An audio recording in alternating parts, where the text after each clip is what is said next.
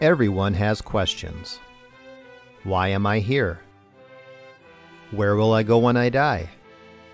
Is there really truth? But not everyone has biblical answers. Welcome to The Pastor Study, a ministry of pastorstudy.org. Join us now as we study the Bible to draw closer to our Lord and Savior Jesus Christ. Here is Pastor Tom Brock.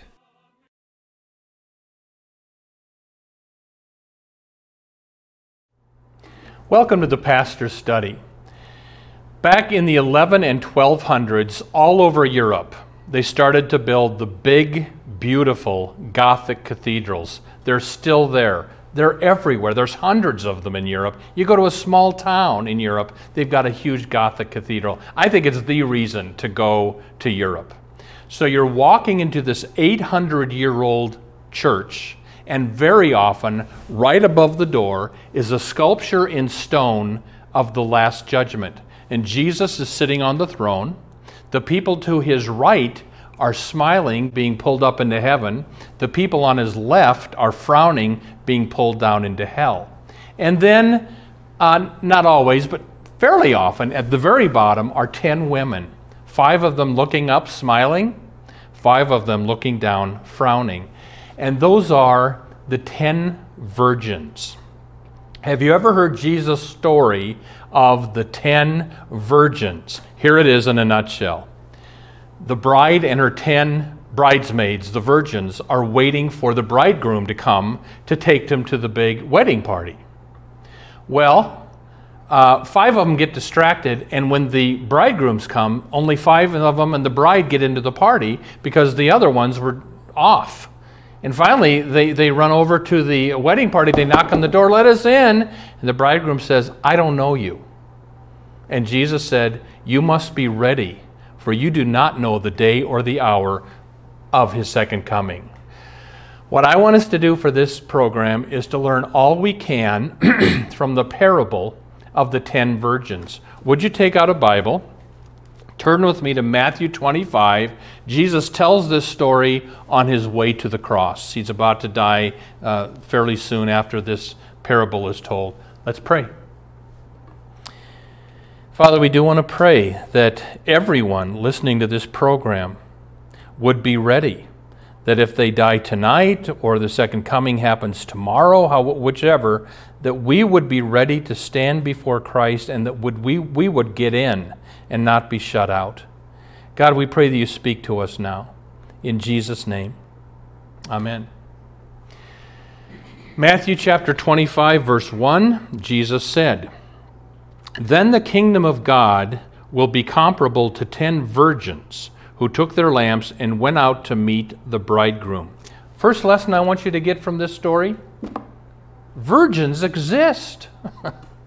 If you watch a lot of TV, MTV, TMZ, Entertainment Tonight, if you read People magazine, you get the impression nobody's a virgin. All these Hollywood movie stars are having sex outside of marriage, having kids outside of marriage.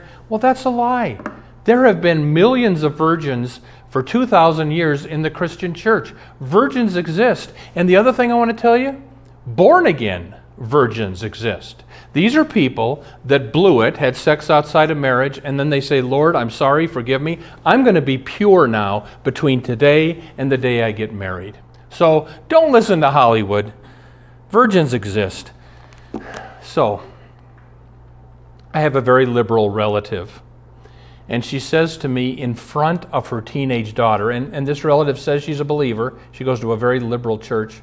She says to me, "I don't think anything's wrong with living together before you're married." And I said, 1 Corinthians 6, fornicators don't go to heaven. And I made sure her teenage daughter heard that too. Listen, virgins exist, and if you're a single Christian, God is expecting you to wait until you're married. And if you didn't, become a born-again virgin. Look at verse 2. "And 5 of the virgins were foolish, and 5 of the virgins were wise." Here's the next lesson. Being a virgin won't save you. We're going to find out in this story, half of the virgins were lost. And a lot of people think, well, as long as you're a good person, you're moral, you lead a good life, you're virginal, that'll get you into heaven.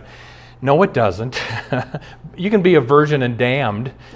In ancient Rome, they had the Vestal virgins, these women who were dedicated to the false gods. They were virgins too, because if they were caught with a man, they were buried alive. They were virgins, but they worshiped false gods. So you can be a virgin, but that won't save you. And why won't that save you?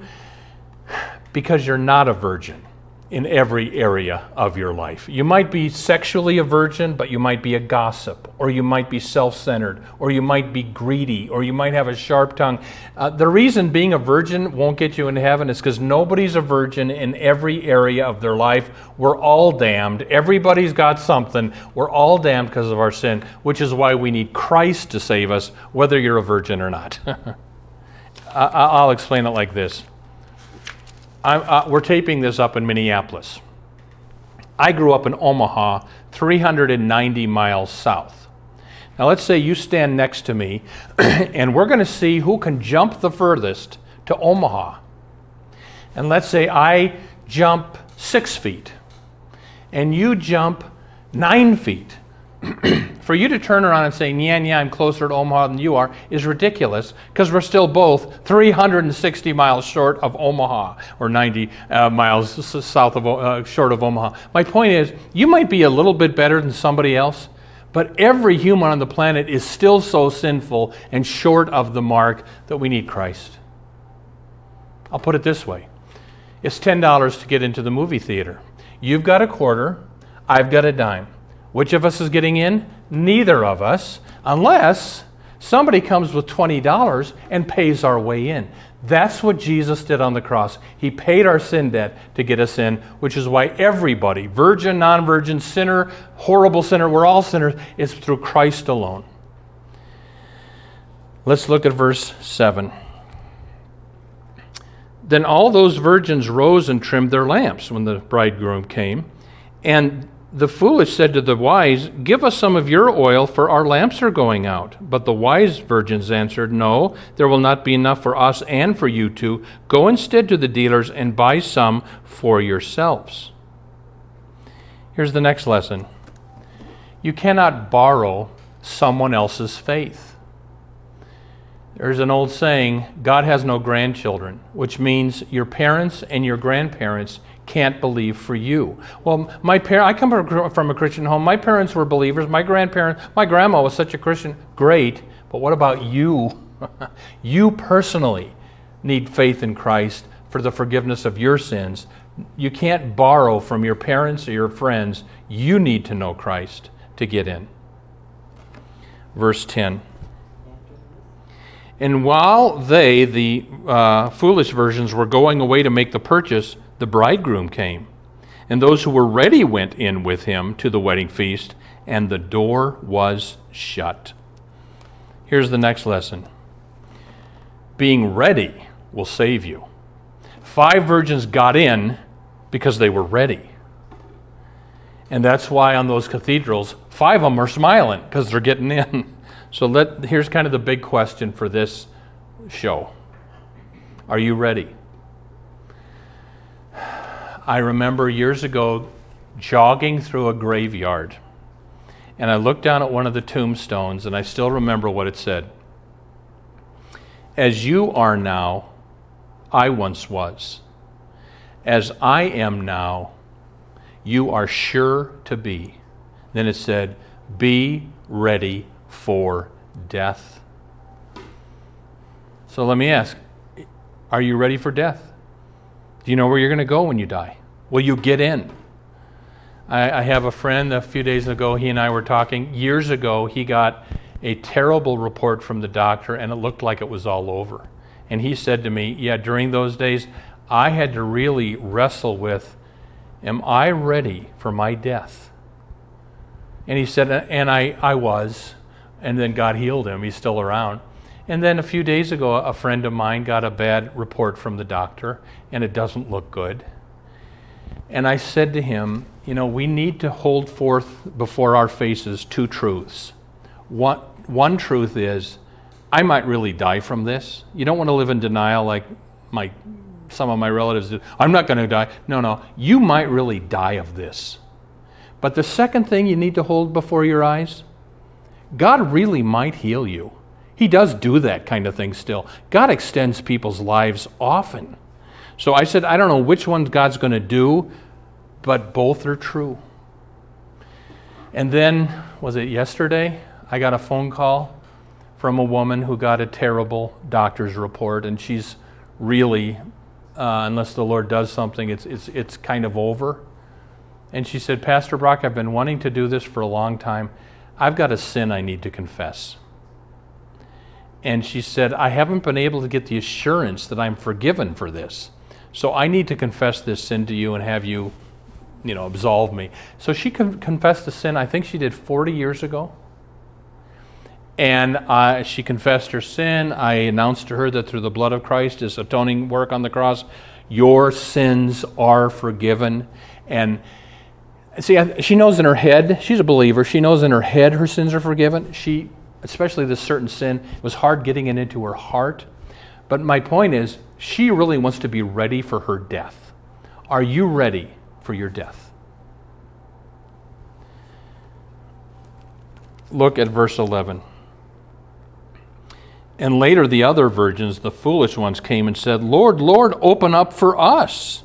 But he answered and said, Truly I say to you, I do not know you. Be on the alert. Here's the next lesson. Beware of putting Jesus off until later. I think the dumbest words in human language are the words, I will become a Christian later. Years ago, I was talking with a 16-year-old girl, and she said to me, well, I know you're probably right. My parents are Christians, and I'll be a Christian too later, but I'm a teenager. I want to have fun first, and then later I'll accept Christ. And I said to her, you've made two mistakes. Number one, you can die at age 16. It happens. There's an old saying, he who waits till midnight to repent often dies at 11:30. So I said to her, this is not smart for you to put this off. But you know the second reason not to put Christ off? Your heart can get so hard that you can't turn to Christ later. When I was a young preacher, I thought that if you knew for sure you were dying, you'd come to Christ. What do you got to lose, But I've seen differently. I remember going into the hospital room of an older man who was dying of lung cancer, knew he was dying. I shared Christ with him, and would you like to receive Christ for the forgiveness of your sins? And he said, no. And I'm kind of like, what have you got to lose? Why would you say? And I said, why won't you do this? And he said, I haven't had any use for God up to this point in my life. Wouldn't be right for me to turn to Him now. His heart was so hard. Beware of putting Jesus off until it's too late. Years ago, there was a Norwegian pastor, and a certain woman and her children came to his Norwegian church every Sunday. The dad never came to church. One day, the pastor went over, knocked on the door. Mr. So-and-so, your wife and children are in church every Sunday. Shouldn't you be in church worshiping the Lord with your family? Well, Dad never showed up. I think the pastor tried it one or two more times.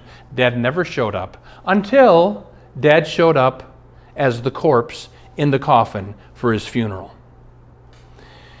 And according to the story, during the sermon, the pastor left the pulpit, went down and pointed at the coffin and said in Norwegian, "For sent," which means too late, too late, too late for you to come to church now.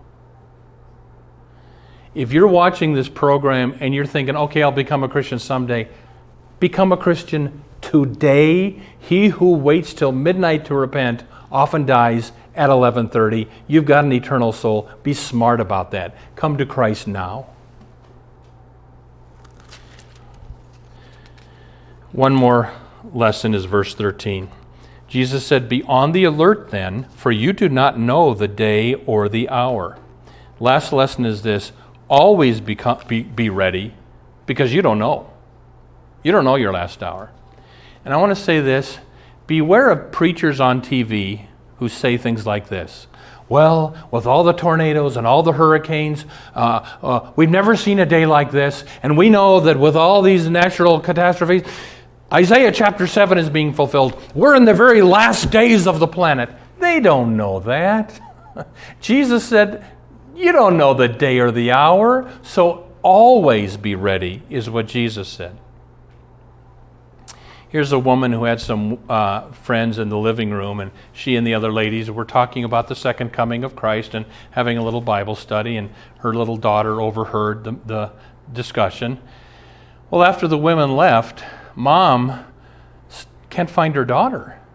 She looks all over the house. Finally, Mom goes way up into the attic, and here, sitting in a white dress in front of the attic window, is her daughter. Darling, what are you doing up here? Well, I heard you say Jesus is coming back soon, and I wanted to be ready to meet him. That's a picture of how you and I should live. You don't know when Christ is coming back. It could happen tonight.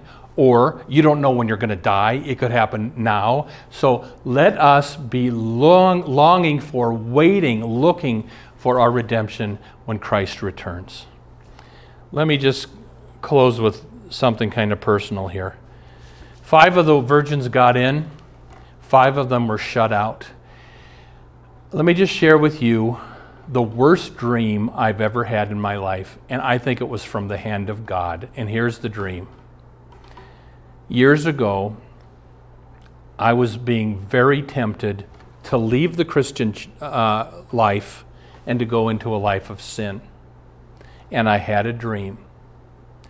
And in the dream, I died, and I went and I stood before the gates of heaven.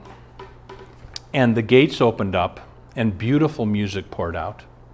And then a large crowd dressed in white came to meet me at the gate. And in the front row was my dad and my brother, and I started crying.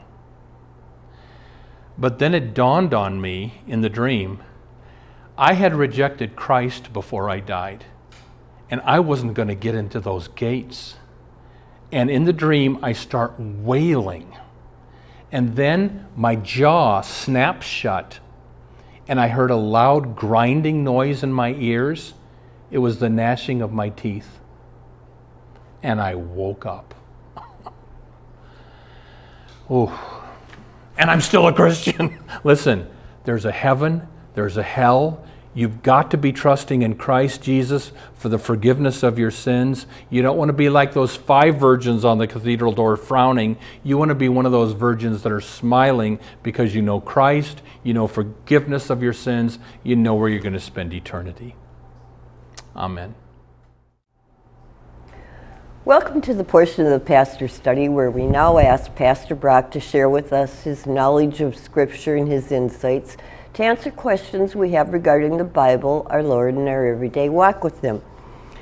You know, Pastor Brock, in light of what you preached today, where does the Bible say that sex outside of marriage is wrong? Yeah, somebody recently said, I got a nephew who's living with his girlfriend, and they say they're believers. Where does the Bible say it's a sin to have sex outside of marriage? There's a number of places, but the biggie is 1 Corinthians chapter 6 and then 1 Corinthians chapter 7. I'll quote the most relevant verse. 1 Corinthians chapter 6, 9 through 11. Paul the Apostle writes, do not be deceived. Do you not know the unrighteous will not inherit the kingdom of God? Neither fornicators, that's sex outside of marriage, nor adulterers, nor idolaters, nor homosexuals, nor thieves, nor greedy, nor robbers, nor revilers will inherit the kingdom of God. Such were some of you, but you were washed, you were sanctified, you were justified in the name of the Lord Jesus Christ and in the Spirit of our God. That verse teaches that you can be forgiven for that. But if you're living in impenitent sin, you're not going to inherit the kingdom of God. So I think it's, if anybody's watching this show and you think you're a Christian because you believe in Jesus, but you're living impenitently in any of those sins, according to that, you're not going to heaven. Well, there was a preacher once that said that those that are living in sin will be saved if they believe in Jesus. Yeah. How can you live in sin right. and still believe in Jesus? Here's the deal, Jackie. We all sin in thought, word, and deed daily. And then we repent when we sin. There's a difference between that and living in impenitent sin. And if somebody is living in sin, they're not repenting, they're not sorry, there's no battle at all against sin in their life, then they can say they believe in Jesus. But believing in Jesus is trusting Him with your life. And if you're living in impenitent sin, you're not trusting Him with your life. You're not saved. You know, Tom, I think probably the two most heinous crimes type things is, first of all, somebody commits murder. Okay. And secondly, I think adultery is, it hurts the a lot of person, people. You hurt so many people Yeah. if you commit adultery, Yeah. I think. Can you tell me if a person who's had either one of those, committed either of those, can still get into heaven? King David committed murder and adultery, Okay. and we know he's with the Lord. So I'm not telling anybody to do it, but if there's true repentance, I mean, the thief on the cross, Jackie, he was a thief, but we know he got into heaven because Jesus said, today you're going to be with me in paradise. So all sins are forgivable. Jesus said the only unforgivable sin is when people blaspheme, revile, talk evil of the Holy Spirit. That, Jesus said, is an eternal sin. You know, it's kind of funny you just brought that up, because my next question was going to be to ask you if you believe if someone leads a sinful life but then turns to Christ right before they die. Yeah. I mean, Is how that- do you know that they will be saved? Well- Does that happen that people... Well, here's the deal. Years ago, I preached at our church about Ted Bundy, who committed murder on those women, and he converts to Christ in prison, does an interview with James Dobson, and talks about how pornography got into him. And I preached that if Ted Bundy meant business, if he was truly repentant, and if he truly put his faith in Christ, that he's in heaven. And that one of the people of our church thought that was horrible because that wasn't fair. Well, we're all Ted Bundy, one way or another. So, yeah. Thank you for being with us this week. We prayed... Oops, sorry, Jackie. She was waving her fingers. It's 5 minutes we got left. Oh, so you can keep moving, Jackie. Oh, I can still ask you another question. That's good, because I have a couple more that I'd like There to you have go. the answers. Is it fair that someone can live an evil life and then be at the last minute they can be saved? Right. Is it fair? Well, Jesus told a story on this, if you remember, that the farmer is hiring these hands to do his farm, and he hires one early in the morning who works all day through the heat, and then he hires one right before quitting time. They both get the same pay, and they complain, well, that's not fair. And Jesus, being the farmer, says, well, don't I have the right to do what I want with my money and my farm? And so his point there is, there are people who get into heaven by the skin of their teeth. Their last moments they come to Christ, like the thief on the cross. But St. Augustine back in the 400s said something. He said, the thief on the cross is in the Bible to teach us not to despair. But he said there's only one thief on the cross in the Bible to teach us not to presume, like we're going to have that opportunity. I said on a previous show, Jackie, those who wait till midnight to repent often die at 11:30. So don't presume on that, but it is still true. Mm-hmm. Yeah. If a person has a friend who may die soon, what should that person do to tell them to make them ready for their death? Yep. We hear of someone that's suffering with something, and it's not going to be possible to cure. Yep, and people will send the priest. I'm not a priest, I'm a Lutheran pastor. People think I'm a priest because I wear this. I'm a pastor, and they call for the priest. Well, you can be the priest. And here's what you can give, quote, last rites. What you do is, if there's an unbeliever who's dying, or maybe they're a believer and you just don't know, you talk to them about their eternal soul. Do you believe in Jesus Christ, that He is the Son of God, who lived the perfect life you couldn't, who died on the cross in your place and rose from the dead? If you don't, would you pray now and receive Christ? And then you ask them, have you ever been baptized? They've never been baptized. You can do the baptism. I mean, it's nice to take them to the church and have the church do it, but any believer can baptize in cases of emergency. So that's how you share the gospel with someone on their last days. Yeah. Why did Jesus speak in parables? Why did He tell parables? Well, people think, well, Jesus told parables to tell us stories to make the truth easy to understand. Jesus said the exact opposite.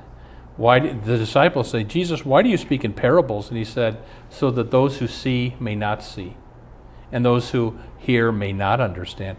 And you know what? The parables, Jesus would tell a parable to the crowd, and then later he'd explain the meaning in the house to the disciples. And so it was, Jesus told the parables initially just to the disciples. He made things clear. Now later, when the disciples wrote the Gospels, it became clear to everybody. But at that point in time when Jesus was on earth, he kind of was hiding his messiahship because they had the wrong view of the Messiah. They thought the Messiah was going to come and kill Pontius Pilate and get rid of the Romans. So Jesus, in a way, hides his messiahship, hides some of the meaning of the parables until he dies on the cross to accomplish the true Messiah work he had come to do. And then later, the apostles write the Gospels, giving the meaning of the parables that they got privately. You know, it's so interesting when we break the Bible up to see all the different things, and then, but to put them all together in your head is a little bit harder. It is, and so I always encourage people, get a good Bible commentary. Buy the ESV, English Standard Version Study Bible. And I've been a pastor for 40 years now almost. I still read the Bible with commentaries, with study helps, because there are some verses that are hard to understand. So buy the ESV Study Bible, everybody. You know, another thing too is we've joined a Bible study fellowship group, and it is really truly a blessing to study God's Word with other people. It sure is, and, Jackie. You know, that's where your faith comes alive. You know, you can be a Christian and go to church on Sunday morning, but when you get into a small group Bible study with other Christians, that's when people's faith really comes alive. Well, Jackie, we're coming near the end here, but can I just say thank you to everybody who prays for this show. Thank you for your donations that help us keep going. What we do is, you know, when we get enough donations, we add another city. And so we've been able to add a number of cities. So just keep praying for us. And remember that 5 virgins got in and 5 didn't. And so we're going to ask you to pray about that as you go to bed tonight. Thank you for watching The Pastor Study. You can watch more of our programs at pastorstudy.org. We are on the air preaching the gospel of Christ because of our generous support of you, our viewers. Would you consider supporting our ministry? You may do so at pastorstudy.org. Or write The Pastor Study, P.O. Box 41294, Minneapolis, Minnesota 55441. May the blessing of our one triune God, Father, Son, and Holy Spirit be with you today and always. if you've been blessed by the Pastor Study, would you consider a tax-deductible gift to help us reach more people with the good news of Jesus Christ? You can donate at our website, pastorstudy.org, 2 S's, or mail a check to the Pastor Study, P.O. Box 41294, Minneapolis, Minnesota 55441. May the Lord bless you and have a wonderful week.